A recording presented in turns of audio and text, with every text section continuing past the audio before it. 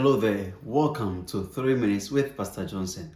I'm glad to be with you and I'm excited to begin a new series titled The Art of Humility. You know, one of the characters that Jesus Christ demonstrated, which is worth emulating, is a character of humility. It is not only Christians who are called to be humble, but you know, humility is a vital instrument of peace for the world.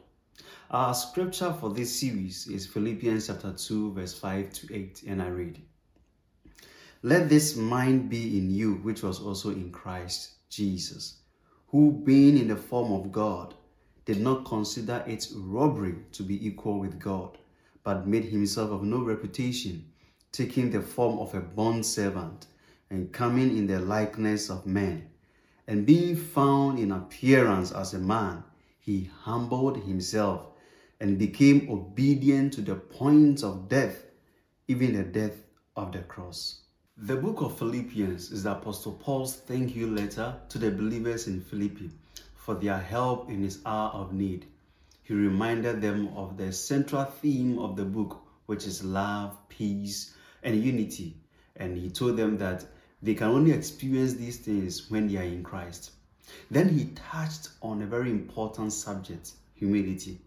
And there he pointed them to Jesus as being the perfect model of humility. And so he says in the verses 5 and 6 that let this mind be in you, which was also in Christ Jesus, who being in the form of God did not consider it robbery to be equal with God. Beloved, the first thing we need to know is that to be humble means to be devoid of pride.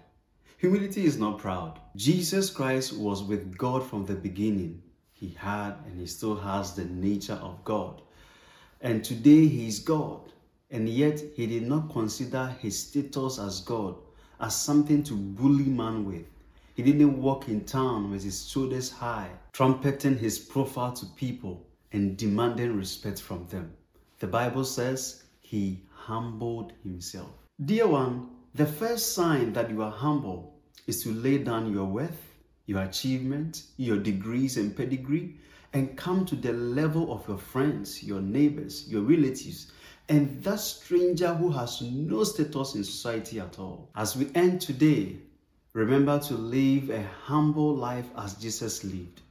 Stay blessed and see you next week.